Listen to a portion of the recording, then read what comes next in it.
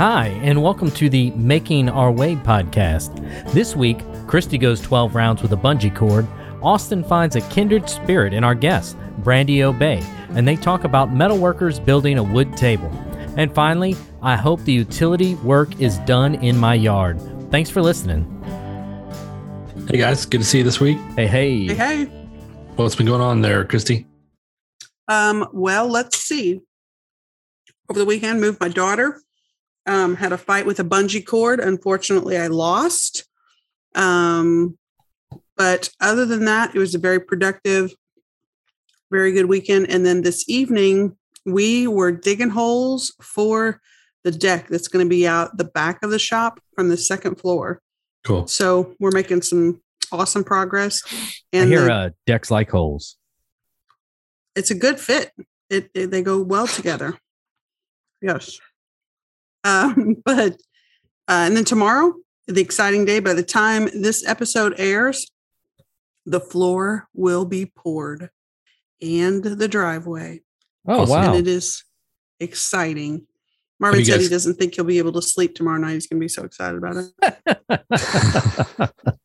It's like Christmas. Have you guys calculated up what kind of cubic foot you got? Or I'm sure he has, but I'm not sure. You mean like the square footage of the shop, or how much concrete? How much concrete it's going to take to do all that? I'm not sure, but quite a bit.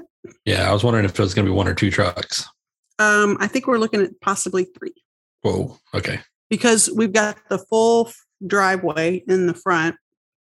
We'll have the interior, of course, of the shop.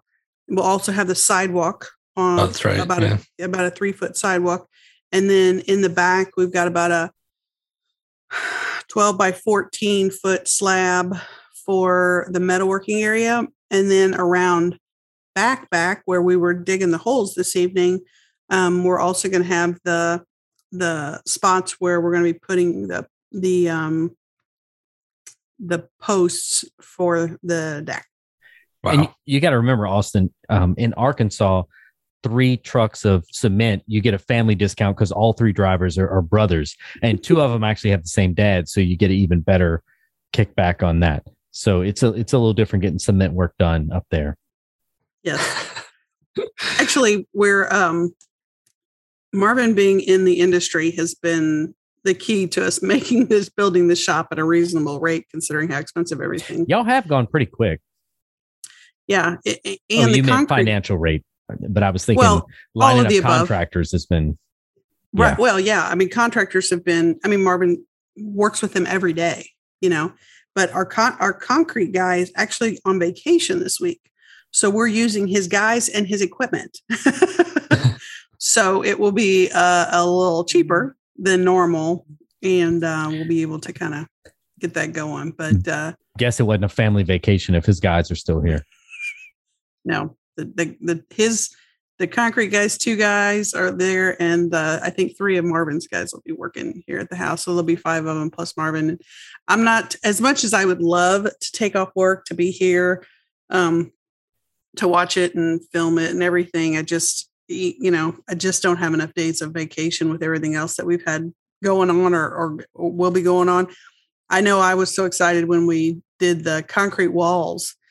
I was glad I was able to be here when we poured those. So I'm sure I'm going to be a little distracted at work on Thursday, and I'm going to be anxiously awaiting Snapchats from Marvin to kind of give me updates on how everything goes. But fingers crossed it all goes well, and that will be a big hurdle behind us.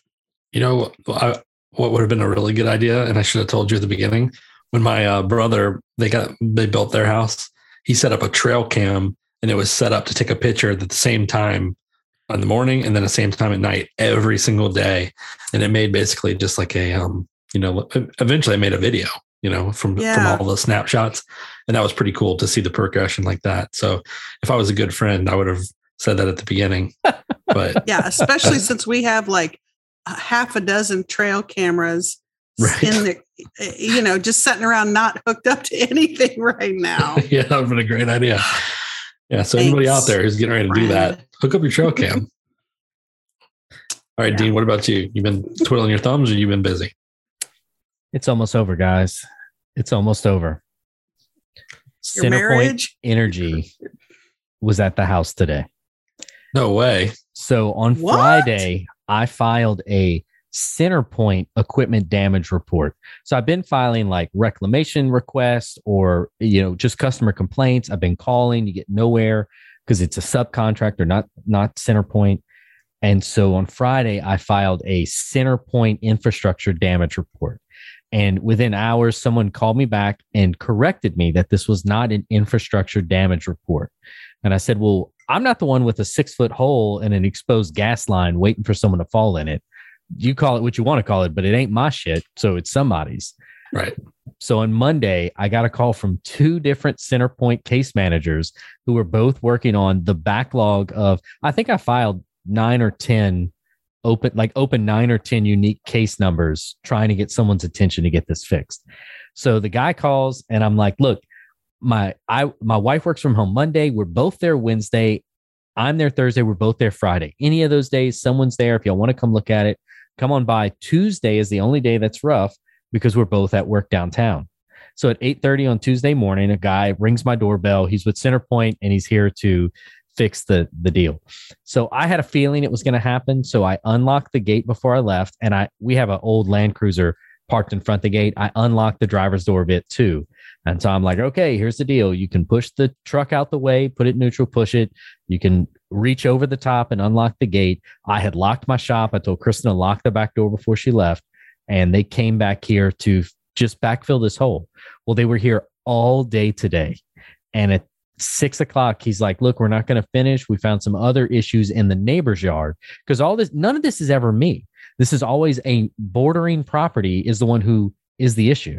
So the neighbor who put her shed on top of the gas line to cause this issue back in 2019, her shed has subsided more and it disconnected the line again. So they had to go in and reroute her gas line in her yard. So they're like, we didn't finish. We're going to have to come back tomorrow. And I said, well, here's the deal. I'm going to make you guys a killer deal that Traco, leave it where it's at. Leave it in my yard because that's the only way I know for sure you're going to come back tomorrow. Unlike back in November of 2021, when you said, see you Monday and y'all never showed up again. So they were smart. Wow. They took the keys. Otherwise, everyone on my street was going to have a new French drain. They took the keys to the Traco, but it's still here. So they have to come back. And if they don't come back, I'm not even going to be upset because I'll rekey this Traco and I've got a new Traco. Quick paint job. They'll never find this thing. So, but I think an end is finally near. We'll get that area of the yard back. No more orange construction fence. This has been since November of last year. The original gas leak was in October of 2019. They made the original repair in November of 2021. And then I could get in touch with no one until I filed a Centerpoint equipment damage report. And they finally showed up today. So that's crazy. That's not interfered with your dogs going and using the yard or anything like that? No, so it was a vegetable garden back there. And a dog we had previously loved fresh vegetables. So you didn't have to worry about birds or cats or possums. You had to worry about this dude going in and taking a bell pepper if he wanted it. So we have gates. So anywhere that's not the square of the backyard, I have a waist-high gate with a little latch that I built. It's chicken wire with 2x4s, but every little offshoot, the sides of the house, and then around my shop, there are little swing gates. So we've been able to keep that gated off so the dogs haven't been able to go back there. But some cats moved in once the weeds got high enough, and the dogs are not happy with that. So these guys knocked all the weeds down. The cats are probably pissed. The dogs aren't going to know what's going on, but it may finally be an end. Man, speaking of the day left that piece of equipment, have you ever boosted a piece of equipment and took it for a joyride?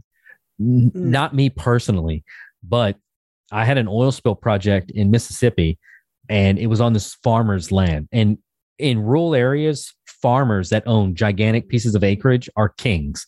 It's not elected officials or politicians, it's the farmer who owns the 1,000 acres is the king of that area. And so he comes out and he's like, I don't care what y'all are doing. No trucks on my property. You're going to walk in, walk out if you're around one of my fields. All these rules about how you were going to act around his field. Well, he busted one of the operators driving his truck on a farm access road and told him, get out the truck, leave it there. Don't touch it. You can get your truck when y'all are done in 3 months. Don't move that truck. And there's nothing you can do.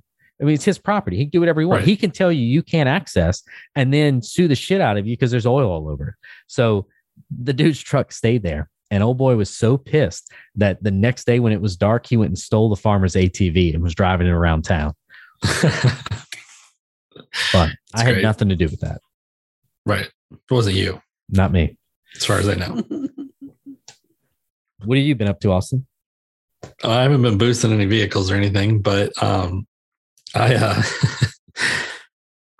I've pretty much not been doing shit. I mean, I've been making pens and selling stuff, but man, I tell you what, I've been in a funk for like 2 weeks. And normally I'm the kind of person where I'm like, okay, I'm in a funk, grab a broom and start cleaning. And then by the time I finish sweeping up, I'm out of it and I'm like on to the next thing. And I don't know if it's so damn hot now that I don't want to like go out and like do any hard work or anything. I don't know what it is, but I've just been kind of in a funk. So I'm working on those copper scribes. I finished them up. Hopefully they'll be for sale this weekend. And besides that, I really need to get off my ass and do something. I sold some of my leather work and stuff that I posted for sale. So that's cool. That's funding some of the wiring to hook up the blacksmith shop. You know, I'm really hoping I can get a welder over there. That's like my main goal is I want to be able to weld out there. And basically, if you can weld, you have enough, electricity to pretty much do whatever else you want to. So, is your shop temperature controlled? Your main shop? Yeah, that's what's turned me into a pussy. Like, for the majority of my life, I didn't have that, and I was like, I could just deal with the heat, deal with the cold, whatever. I was so used to it. And then as soon as I got in this AC shop and I'm sitting on my freaking cushy chair all the time making pens, man, I'm soft. I'm soft as the day is long. So not only literally, but figuratively soft. And so I need to get hardened up a little bit, but it's so damn hot. So today I am so excited. We get to interview a fellow Louisianan, Brandy Obey from Breaux Bridge. How are we doing today, Brandy? I'm good. I'm hot. It's so hot. You got that right. It's so hot. Why don't you tell everybody a little bit about yourself, Brandy? I'm Brandy Obey. Like you said, I'm from Breaux Bridge in Cajun country. You might detect an accent. I'm a welder and fabricator. I've been doing that for about 23 years. Not always full-time, but always part-time, at least in some capacity. So my company's name is Studio Obey. And so I think the over-under is 5 minutes on when my accent kicks in. So we'll see how long interactions with Brandy get the Texas out of my voice and the South Louisiana back in. I'm gonna pull it out of him. Let's see. Well, Brandy, we want to touch on, or we want to go into your most recent project. I mean, everything that you make, I've admired for a long time, whether it's your light fixtures or even the purses. I thought those were fantastic. Yes. I saw those too. But we want to start mainly with the table. And I kind of feel like it should be like the table, because it really it covers every aspect of making, at least in my mind. And so can you kind of give us like a visual tour for those that might not have seen it yet that are listening to the podcast? Can you describe it, kind of what's your description of it? So I would say, if you can imagine, if everyone knows what Kamiko is, the Japanese joinery, it's actually based off of a Kamiko screen that I have in my home, in my loft rails. So there's a pattern in that design that I took the inspiration from. So if you could imagine a Kamiko screen except solid, so it's a bunch of pieces of wood. I wouldn't call it sort of like, I guess you'd say a mosaic of wood at the top. It's made out of hardwood maple flooring, tongue and groove. And then the base is, oddly enough, I wanted to use minimal welding on this base, even though I'm a welder. So it's designed to knock down. Okay. So, yeah. So the base is made out of 4 6-inch by 3/8 legs. And those are held together by 4 cross members and railroad ties. Again, I wanted to use Japanese joinery as inspiration. So I forged out railroad ties from squared around to use as pins to hold everything together. Does that make sense? Yeah. And so what I'm picturing is you're designing this and your husband comes in and goes, girl, if we moving this across the house, I ain't picking up all that metal. You better make that thing come in pieces. I was like, first of all, the top is super heavy. So that made me real nervous to move it. But the base it's not too bad. I mean, it's girthy. It's weighted, but not too bad. And then I made leather, I call them leather shoes or leather socks for the bottom of the 4 legs. So I did some leather stitching on that too, which I'd never done before. Now, one thing it looked like you had been doing or had done at the beginning, you'd made a little model of the table. So did you have the whole plan planned out before you started it? Or kind of what was your process as far as putting it all together in your mind? Well, funny you should ask, because it started 9 years ago. We started building our house, and we were at a discount flooring place, and they had that pile of maple wood. I was like, oh, I should buy that because I can make our table out of it for the new house 9 years ago. So we bought it all, and I was excited about it. You know, when I'm going to do it. Drew the whole thing up in CAD based off of that Kumiko pattern that I liked, and started cutting the pieces right away. I'm doing it. I'm doing it. Yeah, it's gonna be awesome. And then just came to a screeching halt, because if you don't have those angles like exact, it's not gonna work. And they weren't. So I stacked up all the pieces and put them aside. And I'd take them out every 2 years or so, sometimes 3. I'd lay them out, and I'm like, I don't know what the hell to do. And so was that 2-year cycle, like Christmas at my house this year, Christmas at my sister's next year? And when it was at your house, that's when you were like, I got to get this table done. Christmas is always at my house. And every single year, I would say, well, maybe next year we'll be sitting at our new dining table. Every year. But no. So it might sound a little woo-woo, but I made a vision board, and I put the table on the vision board, and the half-ass layout that I had done, a few years ago when I laid it out. I took a picture of it. I'm like, I stuck it in the area where my dining table was, and I was like, this is it. It's happening.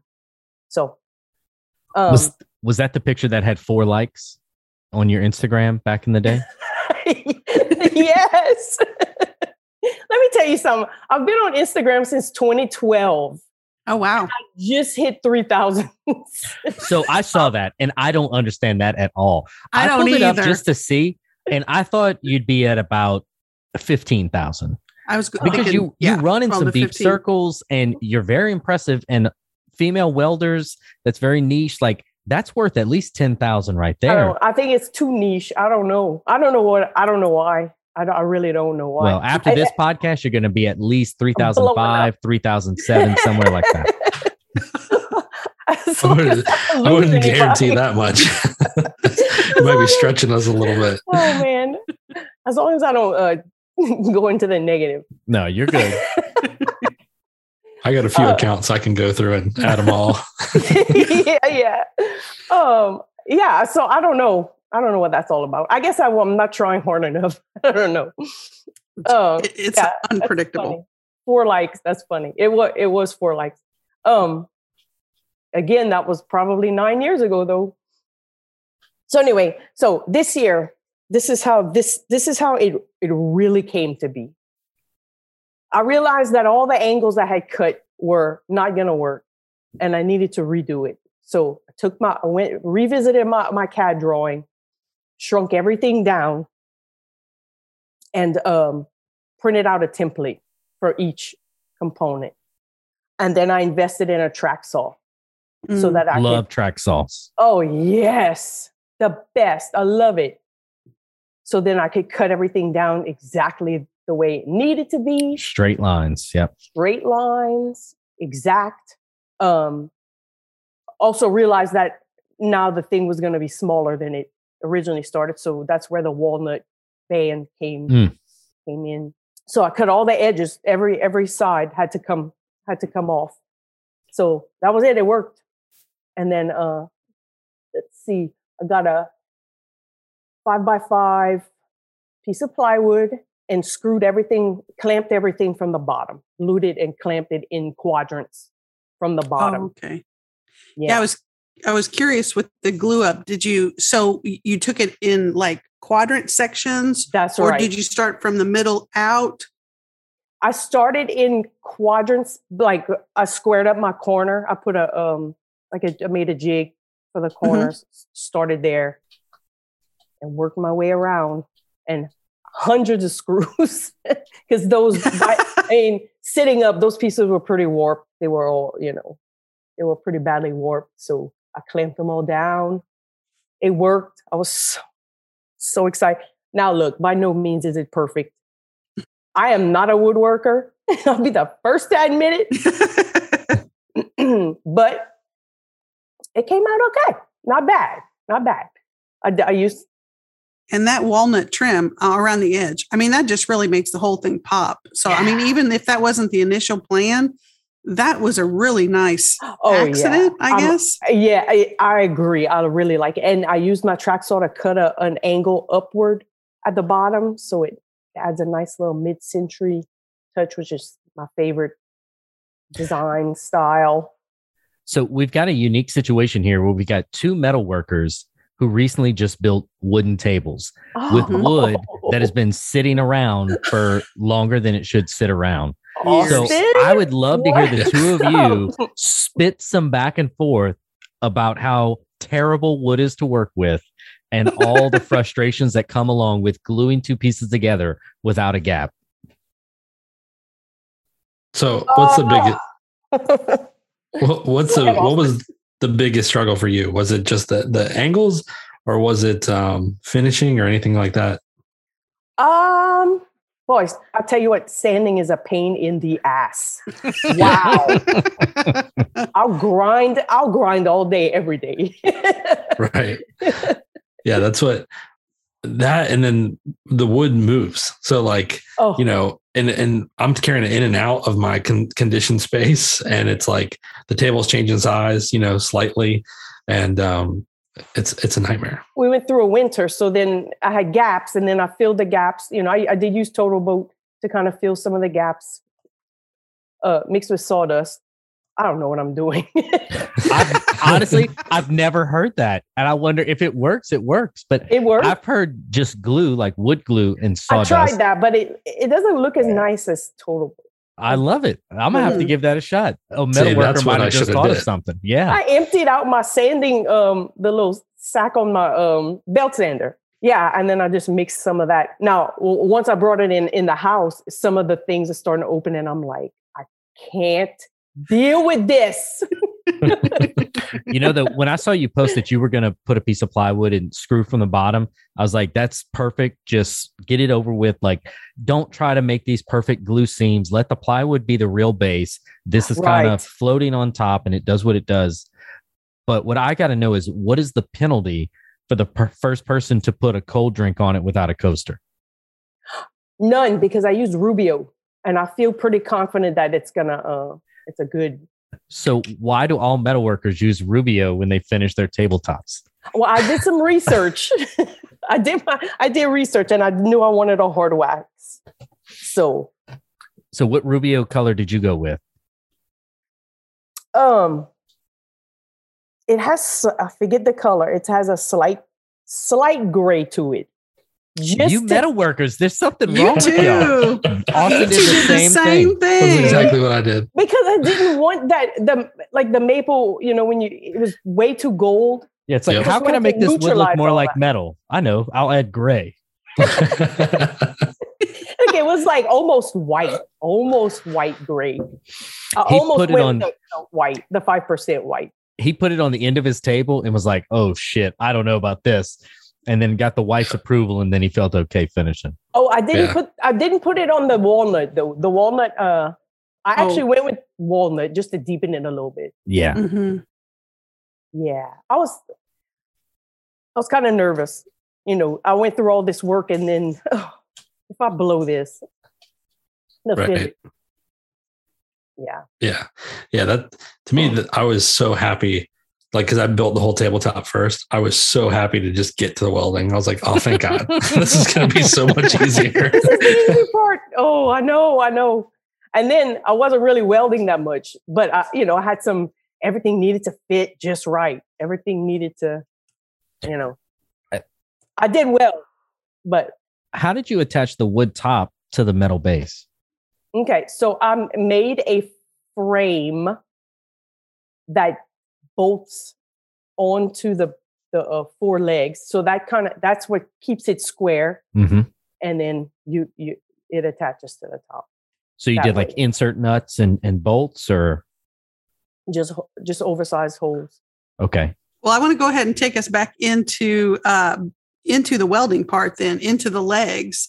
And did you have was the design that you did with the legs, was that your original design, or did you make some changes as you went, or kind of how did that develop? It's basically stayed the same. I did a lot of sketching, and then that model. I did the model. I built a scale model of the base. I went to school for industrial design, so that's something that we used to do, and I haven't done that in years, and so it was kind of cool. So I had pictures of the top as I was working on it, and so I used that, to okay, how am I gonna model this base? What do I want it to look like? How's it gonna fit together? And after I had that figured out, it pretty much didn't change. The construction didn't change. Well, at first glance, I was thinking that the cross braces were maybe like 2x4s painted to look like metal, but then I'm like, no. She would never do that. Well, that's why I was like, so are those cross braces, is that metal or is that wood? It's metal. Okay. Yeah, it's metal, and I capped the ends. Yeah. Yeah. I mean, that was so cool. Now there's so many unique parts of this table. And the one I think that jumps out, anybody that looks at it from the side, is your railroad spikes. How did that come about? And what was the process for that? I absolutely, at some point in time, I might borrow or steal that idea because, for me, projects are historical for me personally, and railroads are important to me. So I'm just kind of curious, how did that come about for you? So again, sticking with the Japanese theme, I wanted to use some sort of joinery that would be used in wood, except obviously executed in metal. So the tusk joint was the clear winner. So the railroad ties, which come as squares, Mm-hmm. I had to forge them down into round to fit. Well, it would just make my life easier, if I had to drill a hole. Yeah. Than, trying to make square holes. That's that whole round peg, square hole, but opposite problem. Exactly. Yeah. And obviously an homage to the high-speed trains that are so important in Japan's culture. Yeah. That's it. That's exactly it. Right. It was just the logical choice to use as a tusk. It has a nice big striking head, and I did a lot of hammering because I don't have a power hammer. I want to talk to you a little bit about forging. What's your setup look like what kind of forge are you doing? Are you like a traditional style anvil or? I have a small, it's not real big at all, a small anvil, a small forge. I recently got one of the little volcano forges. Mm-hmm. Yeah. Kit. I just got one too. Yeah, I like it. I don't do a whole lot of blacksmithing, and I did invest in tongs, some tongs, because I don't do a whole lot, but I do some. I've never I can't say that I've ever learned the proper way, if there's a proper way, but I could say that about everything that I do. Right. I'm like, one of these days I'm going to find out I've been doing this wrong the whole time. And I mean everything, welding, I don't know. And we'll get back to the table, but you forge handles for purses, sign, like anchorage brackets for outdoor sign brackets. Yeah. So you do have some forging. I mean, it's not as minimal as you're putting on. I know. I think I minimize it because I don't know if I'm doing it right. Does that make sense? Yeah, nobody knows. Based on how the product turns out, you're doing it right. If somebody paying you for this stuff, then you're doing it right. You're doing it right based on how it looks. It can't be worse than Austin making nails. So no, it definitely can't. Austin, you make nails? Oh, wow. Well, I make bad ones. Oh. It's definitely not one of my main thing is I do machining work. So, but I have a whole blacksmith shop, but I don't spend a ton of time in it. I need to spend more. It's so hot down here. It's kind of hard to enjoy forging. Right. Yeah, I agree. Like during wintertime, it's great. Right. Sure. During summertime, it's like you're already in hell. Now you're sitting next to a burning furnace, a burning forge. I know. One thing else I also wanted to ask you is, so I do so much machining work, and I was looking at your work, and I didn't see a ton of machining. Do you do any of that kind of work? Any lathe work or mill work? No, I don't. I've done it before at jobs, but no, not in my own shop. Gotcha. It'd be nice. Yeah, it's really nice to have around. When you go to, I have a super technical question for you. When you go to cover like the legs, when you were capping them, you said you capped the legs, welded them closed. Mm-hmm. What's your technique for doing that? What's your go-to technique? For capping the legs? I have this little tool that will put a 45 degree. It's a little air tool on the inside. I go on the inside. Yeah, it just keeps you from having to work around the perimeter of your material. Right. So less grinding. You don't. It's just neater, I find. Yeah. And easier. So it's that little. It almost looks like a die grinder with a router bit in it, right? Exactly. Okay. With a machining bit in it. It actually has a tool in there. Like an end mill. An end mill. Sorry, yeah. And then so you're cutting a piece of fit in, and then you're welding the very inside of the tube, filling it instead of having to ground the outside. Yes, that's exactly. Good. That's the pro move. That's definitely not what I do. Oh, really? Yeah, mine just is like weld the hell out of it and then grind it back square. Oh, like cap it, put on the end, and then weld all the way around, and then grind it. Your way is definitely better. And I use a magnet to hold it flush, so I'm not dipping or, everything's flat still, hopefully, when I grind it. So what I've learned right now is that as I eventually want to do a little welding myself, I need to be asking Brandy questions and not Austin. Yep, for sure. That's what I'm totally learning with this conversation. Okay. Yeah.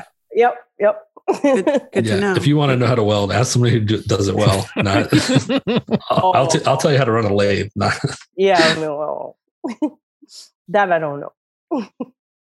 We want to also touch on, you had mentioned the leather socks or the little shoes that you have on there. Those are that's such an ideal use of it, but I don't know that I ever would have thought of it. So how did that come about? Honestly, I don't even know. I just knew that I needed to, cap protect the floor or have some sort of end to the bottom where it met the floor in some way. And I was like, perfect, leather. That's it. That's what I'm going to do. I hit up Ethan Carter. I was going to ask. Yeah. I was like, Ethan, this is what I want to do. What do you think?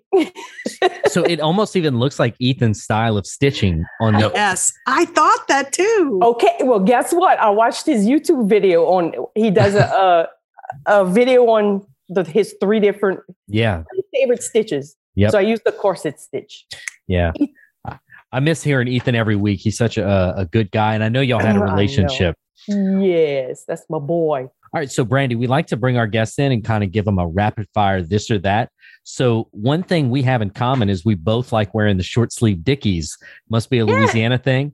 So what's your go-to workwear? Is it Dickies or is it a t-shirt and jeans? Dickies for sure. Yep. Now, maybe not always in the shop when it's so hot. So hot. Sometimes it's too hot. I put my niece's playhouse together in Baton Rouge, and the Dickies made it about 2 hours before I was in shorts. Yeah, but if they were good enough for Grandpa, they're good enough for me. That's right. All right. What is more flattering, having an art piece purchased or an art piece stolen? Oh, funny you should ask, because I've had an art piece stolen. Oh. Yeah. So I would say purchase for sure. And so the mosquito was never found, huh? Well, yes, it was. The original stolen one was found after I had remade the whole. Where was it? It was in Lafayette. Okay. Some college kids stole it. I guess so. There was a reward for it. I was living in Baton Rouge at the time, so I was kind of out of this area. But yeah, there was a reward. They found the original after I had spent months making a new one. Remaking it. Yeah. Oh, man. All right. So for all of our cooks out there, what's the better Cajun cooking pot? Cast iron or the aluminum Magnolite? Well, I like to cook in cast iron, but my band's name is the Magnolites. Yeah. I mean, and if you're not, I don't know if Magnolite's popular, ubiquitous throughout the country, but everybody's grandma in South Louisiana had that aluminum pot on the stove. Magnolite was the way to go. I have a set. All right. Now I have another food question for you. Jambalaya or gumbo? Gumbo. That was quick. That was quick. Even though it's 100 degrees outside. All right.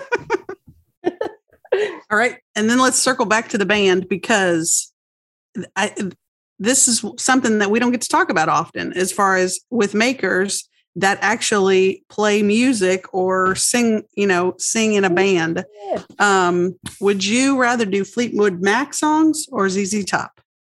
Oh, this is a killer, because we do both. Yeah. And the band consists of my sister and a cousin of mine who were both nominated for Grammys, and their group is like the tightest harmonies you'd ever want to hear. So Fleetwood Mac is our, specialty, but the ZZ Top is so much fun. All right. And I do have one more question. So is the Grammy nomination? Make her pick. I'm sorry. I jumped in there. I'm sorry. Thanks a lot, Austin. Put her back on the fire. Let's go. I'd say the ZZ Top is more fun to play. That's fun. That makes sense. Yeah. Well, I got excited with another question there. As far as your family, what does everybody brag about the most?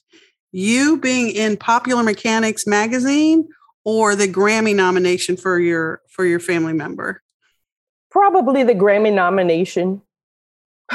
Whatever. Yeah, Go right ahead with your Grammy nomination. You can't get more than 3,000 followers, so I wouldn't be bragging about Popular Mechanics. Obviously, they don't have more than 3,000 readers. Hold on, let me see if. Yeah, right. Exactly. I need to see how many followers my sister has, the Grammy nominee. Yeah. Because obviously nobody watches the Grammys. I'm going to tell you that. So look, while you're looking that up, Brandy, I actually had one more and I didn't write it down because I didn't know how to phrase it, but I got it now. you run in some deep circles, and you've got to engage with some really talented makers.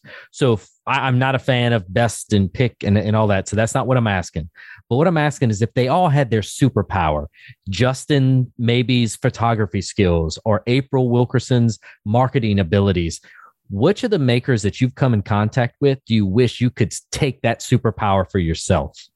Jimmy DiResta, and his ability to never sleep. That's true. And just his knack for his knowledge about everything. That's awesome. That's a good answer. Well-rounded. Yeah. Mostly all right. So I have a this or that question, which I normally don't have for episodes, but anytime I get somebody from Louisiana, I've got to ask them, would you rather bare hand fight an 8-foot gator or a 150-pound wolf? Oh, I know the answer to that. A gator. A gator can't jump. That's what I'm trying to say. I'd fuck that gator up. And you don't believe me. I would fuck that alligator up. I would jump on his back and no fear. Once you got their mouth shut, they can't do nothing. Once the mouth's closed, they done. They can't swipe you with a claw. Yeah, wolf, man, that's unpredictable. They got fangs and claws. Yeah, I don't that's what no wolf. Like that. It's great. So, Brandy, if you had free time to build whatever you wanted to in the shop, no client requests, no cap on how much it would cost, but keeping within your tool set, what would you build? Well, I am kind of working on a little line of home products. So just to have the time to kind of prototype and design that for sure. That's cool. For sure. Yeah. So you're kind of in a unique situation where people come to you for specific, custom builds and things like that. What are some things, if people were going to come to you for like a project for you to make, most people don't have access to like a professional welder. What's some things that they should know before they come into a shop like yours and ask to have something made? Don't ask me if I can make you a barbecue pit. Well, you're in Louisiana, and there's a lot of 8-foot gators that people are wrestling. They need to cook them up somehow. I know. Oh, and that's you know what? Well, can you make me a barbecue pit? No. I mean, I could, but no. Right. I love that. You're like can you fix my lawnmower? No, sir. That's not what I do. You're like, no problem. I'll weld it so it doesn't move at all. Yeah. Well, no, I would probably do it if, and I have. What am I talking about? I have. Just for friends and family. Right. No, don't be well, I would tell someone, don't be intimidated. I'm here to work with you. I have a design background, so, And so as we're wrapping up, you don't have a ton of YouTube videos, but you do have one that you recently just reposted, and it's a tour of your home and all the different things around your house that you've made. And so as a fellow homeowner who I've made nothing in my house except a bar, how important was it to you to have that kind of imprint on your home? And what does it mean to you when you walk around and see things and you're like, oh, I made that. It was so majorly important. Our house is actually a metal building. So when we started building the house, so we were able to do a lot of the work, we subcontracted ourselves. So when we started to do the work, the interior was already designed. I had already plans to build the staircase and the rails. That was set in stone for sure. So I designed it around the fact that I could do that for us. I don't know what I would have done otherwise. You have these grand visions, but I probably would have never hired someone to do that. Nope. You just push through. No, I was like, no, I'm and I was pregnant while I was building that staircase. Woman just said that pregnant, she welded a metal staircase in her house that was an unfinished metal building. So you have no more, get out of your own way and just make it happen. I'll tell you, when I started, he was just a little flutter in my belly. And then when we were installing the final part, I couldn't zip up my dickies. I couldn't even put them up. I couldn't even put them up on my shoulders. Your husband's like, Brandy, why are you walking so slow? You scared the stairs are gonna fall? And you're like, yeah, dude, I'm 8 months pregnant. That's why I'm walking so slow up these stairs. Yeah, I'm waddling. I probably shouldn't have been picking things up like that, but you know. I know it's hard to not do stuff like that because, yeah, I'm with you. Look, I cried when we found out because I was like, I have to build a staircase. Timing. Yeah, it all worked out. Yeah. That's so cool, though. Yeah. And so what are some of the things around your house that you're super proud of when you see? Oh, the stairs and the rails and the, like I even do little things like I made my own lampshades. All the other furniture in the house is all flea market and I flip, I refinish and upcycle. Mm-hmm. Upcycle. Mid-century, it's mid-century modern. That's the pieces I look for, and I, take things that are really bad off, and I make them good. See, and this is why I don't understand your follower count, because those DIY channels have a bajillion followers. I guess welding is just intimidating, which, as Austin says all the time, you shouldn't be, because you can always add metal back, and you can't add wood back. Exactly. Well, and I don't think I was posting that much. Like, we built the house we started in 2010, 2011. Yeah. And so Instagram wasn't really. Yeah. I took some pictures, and I've posted some things, but I also sew and do upholstery stuff. And so on the sewing, I saw you make these little purses that you incorporate like a fabricated handle, a blacksmith handle. How did you come up with the idea to marry soft fabric with something so industrial like blacksmith wrought iron? I don't know. I think I blacked out one day and woke up. Actually, I may have been in a fabric store when I got this idea, and I don't remember driving home because I was like, I can do this. I'm going to do this. And it kind of reminds me of, Dean, you probably know what a tifad is.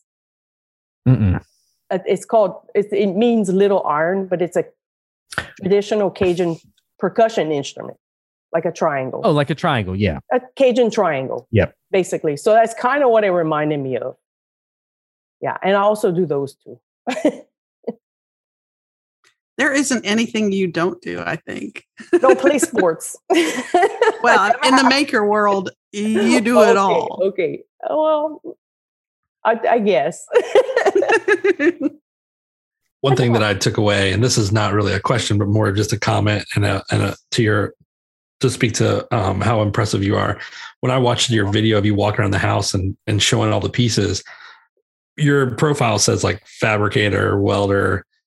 And I was like, no, that's wrong, because somebody who has the design sense and the eye for it is an artist for sure. And so it should say artist, fabricator, welder, because you're right. I might need to change my That's photo. right. You heard it here, folks. You heard it here first. Making Our Way podcast. Brandy Obey is an artist. Without a doubt. You add an applause. I can do that. That's easy.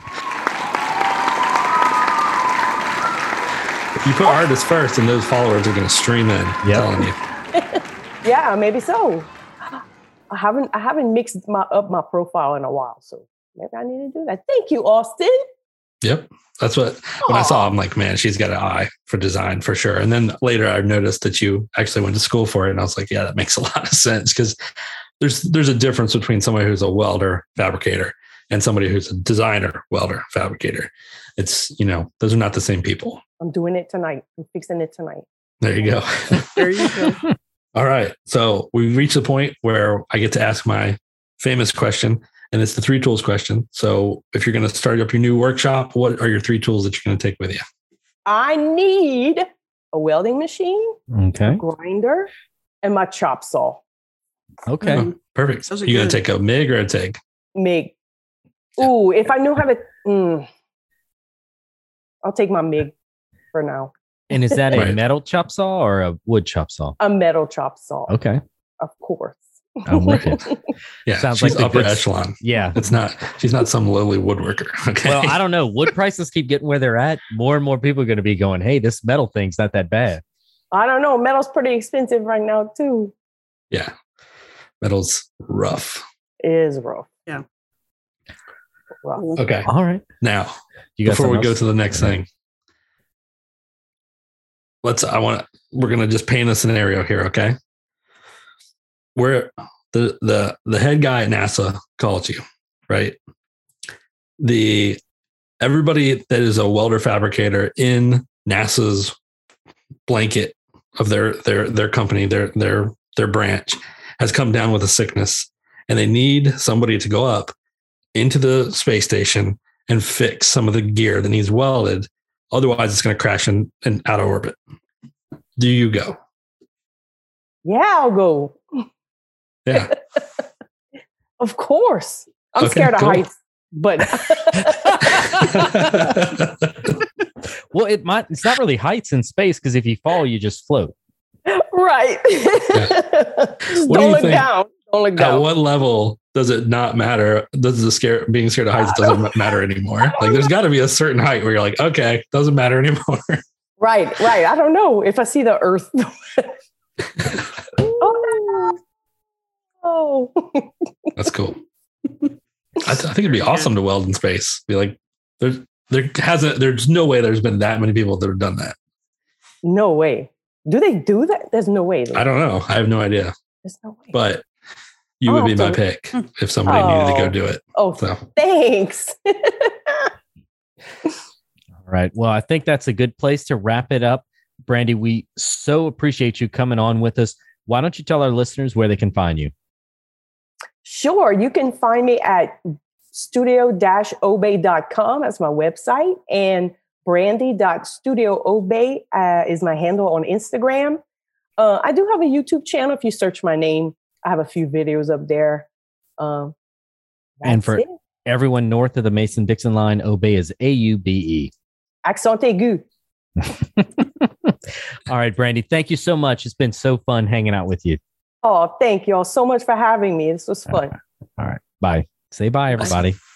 see you later. There you We're go. terrible at saying goodbye. Hey, before Yeah. we end this, you need to tell me what the difference between jambalaya and what was it, gumbo. I don't even know what the Gumbo. difference is. You don't know the difference? All right. This is I a live good. in Virginia. Okay. This is a good Q4. So school this man on jambalaya and gumbo. We want to take a second during this episode to thank our Patreons. Marion Ward from the Creative Ward Gallery, who I saw she's got some painting she's about to list for sale. If you're looking for a piece of art for your home or for a gift, check out Marion's Instagram page for her artwork. And Vincent Ferrari, who I saw is really getting into his copper jewelry journey. So we can't wait to see where you go with that, Vincent. Justin from Bear Make It, another great friend of ours. Justin just started a new job and they have a monster CNC at that job with a vacuum table. So I can't wait to see how Justin finds a way to incorporate those work tools into his making. And those three are our top tiers. Additionally, our first tier patrons include Jacob from Griffin Makes, Jacob from Other Dog Designs, Keith from Blackthorn Concepts, Eric from Overall Maker Works, and we welcome this week Jeff, a weird guy. Jeff's got a great Instagram page with lots of CNC and other projects. If you want to see some cool 3D 4-axis CNC work, Jeff's got Groot and Einstein and some other carvings. You should check him out. So a big shout out. Thank you to all our patrons. And if you want to join this list and get a shout out, check out our Patreon page and the different levels we have there.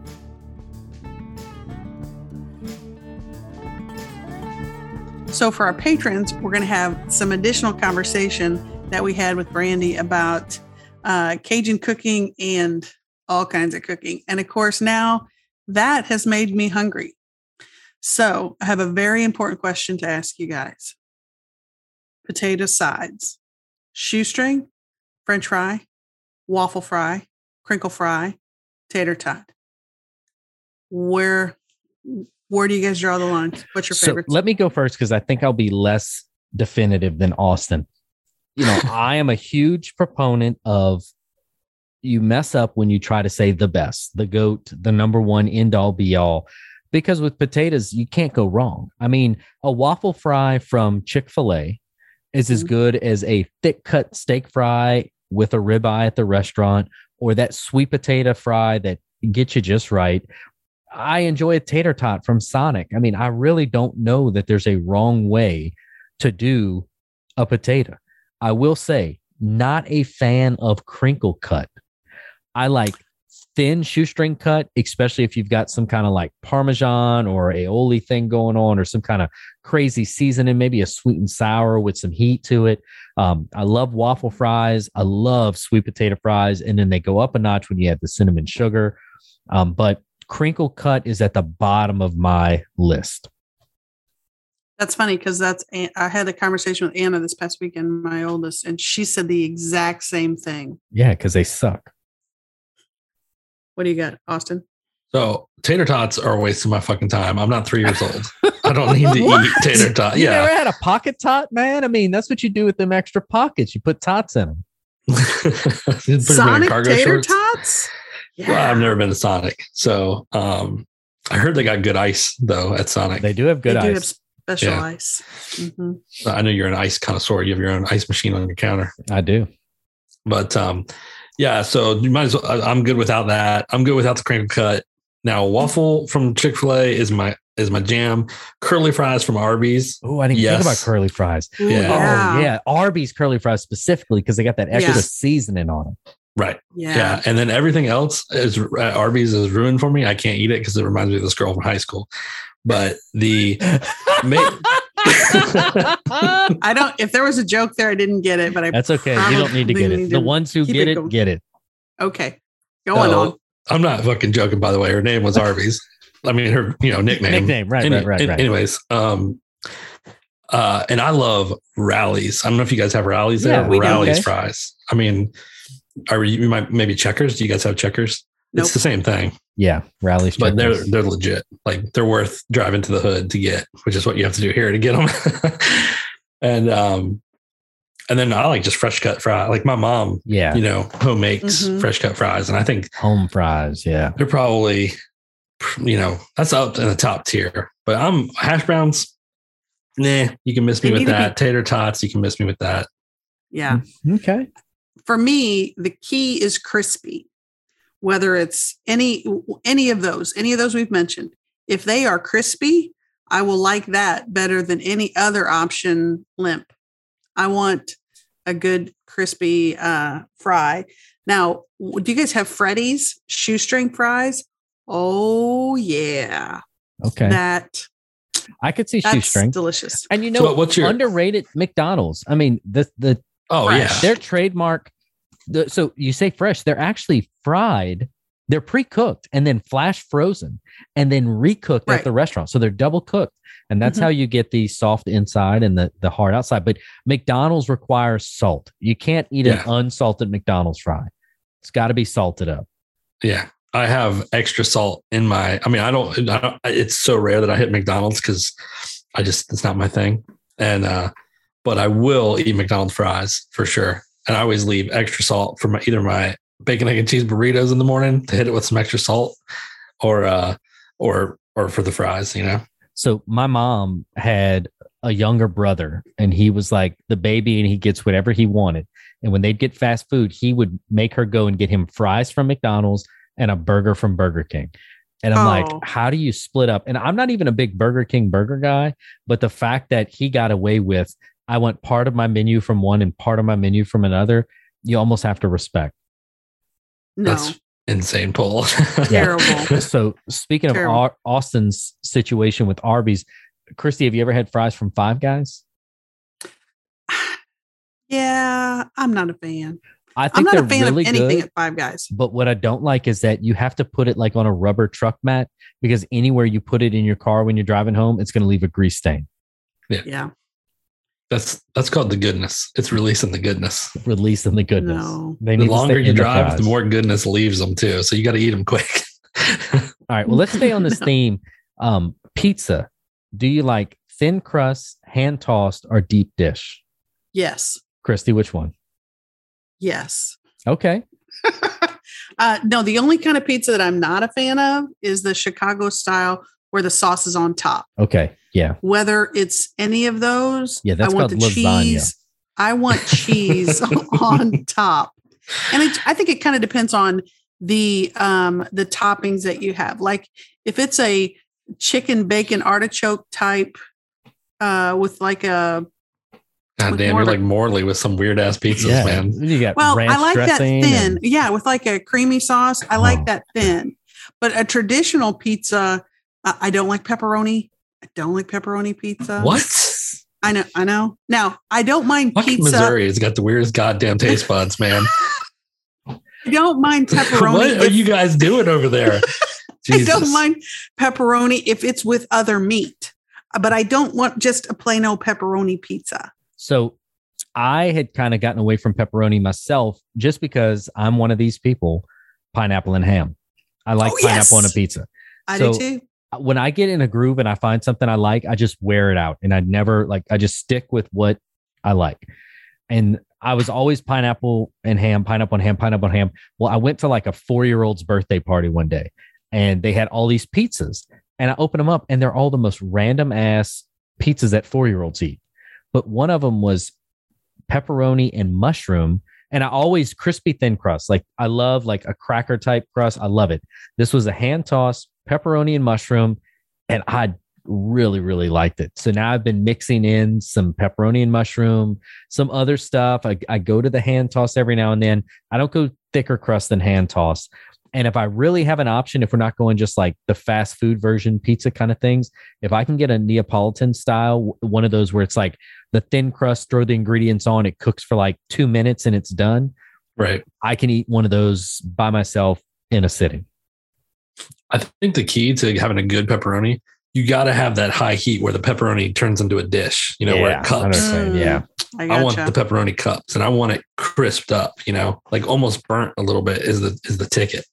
So one of my go-tos, we call it cheese toast, but I know a lot of people call it ghetto pizza. And so if you grew up white trash like me, you take a piece of white bread, you put it into the broiler in the oven, right? Toast the side, pull it back out, flip it over. Then you slap a piece of American cheese on each one.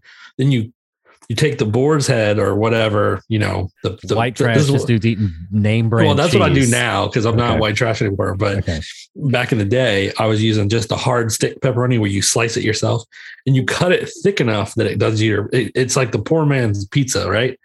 So, and you put that under the broiler and then right at the end, you lift it up to the broiler where it just smokes all those things off. Dude, that's like the best ghetto pizza ever. Kristen, for a snack, one of those like you're hungry, you need to eat something before I kill you situations. She gets a Wassa cracker, which is like it's a thick, larger cracker, like maybe like a note card size. And she puts 2 pieces of cheese on it, throws it in the oven on the broiler, and then she eats cheese cracker. And that's like her snack. Yeah. Yeah, man. Sounds like somebody that's skinny and it's not just using bread. Yeah. All right. So here's another question. What's your definition of soup? And then I have a follow-up question to that. Soup is, for the most part, something I don't eat. It's just not my thing. Like my wife is a soupaholic. Like that's her jam. I'm not. I don't want to drink my lunch. Yeah, and I think what you're asking is thickness and consistency. Like where's the line kind of stuff, with soups and chowders. And I don't know. If it's in a bowl and I use a spoon, it's probably soup. So is cereal soup? No, it's got it. Oh, I guess soup can be cold.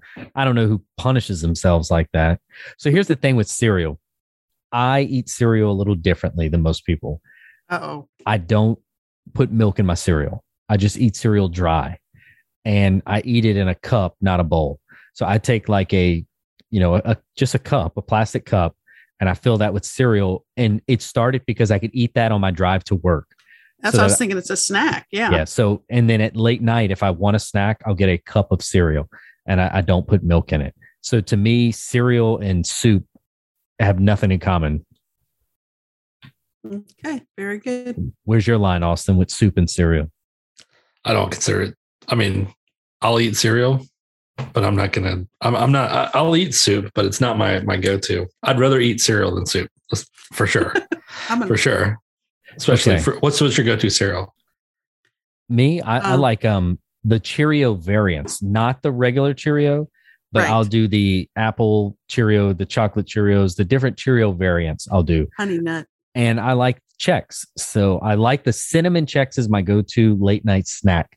The chocolate Chex is if I feel like I deserve a little something extra, I'll buy that instead. But I typically have a little strange, you know. I was going to say something really inappropriate right there. I typically have 2 boxes of cereal in the cabinet at all times. And one is probably the apple, whatever Cheerios, and one of the Chex variants. What about you, Chrissy? I think I've got Honey Nut Cheerios downstairs in the pantry. We're not big cereal eaters. I mean, if we eat breakfast, it's something and eggs. Bacon and eggs, sausage and eggs, something and eggs. But I think this evening when we're done recording, I think I'm going to have a little cereal snack before I go to bed because otherwise it's going to go bad. Quick soup bowl cereal. There you go. Yeah. But I mean, I like Golden Grams and honeycombs. Now, the one time when my girls were little, they wanted name brand cereals. And most times I would kind of buy whatever they wanted with cereal, but they would want those stupid little those cookie crisps or whatever there was. They were made like cookies. Yep. Cookie crisps. And I'm like, on principle, I am not buying you those. Just solely, even though they probably got the same lack of nutritional value as any other cereal on the deal. Right. Just on principle, I'm not going to buy those. Well, a few years ago, Katie's in college and she's home and she's like, Mom, can we please buy these, cookie crisps or whatever they were called? And I'm like, okay, fine. And you're like, look, we can either buy cookie crisp or you a bigger pair of pants, but we can't do both. Well, so we get home and she makes herself a bowl of them and she starts eating them. She's like, God, these are disappointing. So all of those years, she was looking forward to the cookie crisps. And then once she had them, she was like, these aren't even any good. And I'm like, well, I'm glad I didn't waste my money on them very often. Just that one time. Yeah. I'll try that cookie soup. I'll try that. I like the two different. So I like Fruity Pebbles, which is just complete garbage. Sugar. And I like, they're good. Yeah. I mean, no, they're delicious, but it's just complete garbage. It's like rice and sugar. And then I like Raisin Bran too. Oh, so, but I'll cut up like a banana in there. So wait, before we go, make it a little different. Before we go, you're going to cut up an apple. How do you cut up the apple? I've got a slicer. So you have one of those slicers that partitions with the hole around the core and you push down on it. Yep. And it cuts it into like 8 of the, super slices and cores it right out the middle. All right, one thing. So it depends on if I'm cutting it for me or for the kids. Okay, let's hear both versions. So for the kids, for me, I go straight down on one side. Okay. Like off the side of the core. To get a flat side. Yep. Yeah, flat side. And then turn it 90, flat side, turn it to 90. So flat. I just work my way around flat around the core. Yeah. Okay. And then for the kids, I do the exact same thing, but then I lay all the pieces down and slice them into like finger size pieces. Okay. That's very considerate of you. So I lay it on its side. So if it's like the earth, I lay it where north and south are opposite, on the plate, and I cut right down the equator up the apple. So it's cut like on the lines of latitude up the apple. And there is no core. You have one of those segments has the seeds that you have to kind of cut around, but the majority of the rest of the apple is eaten. And if it's a questionable piece, I just give that piece to the dogs. Oh, your dogs like apples? So let me preface anyone listening. Dogs should not eat the seeds of apples because they have trace amounts of cyanide.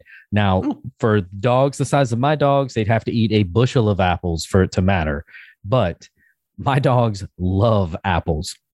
The dog we had before that passed a few years ago, if you had an apple in your bag or in your briefcase, he would go and sniff until he got it open and would take the whole apple out of your bag and then go in his bed and eat it like a horse, the whole apple.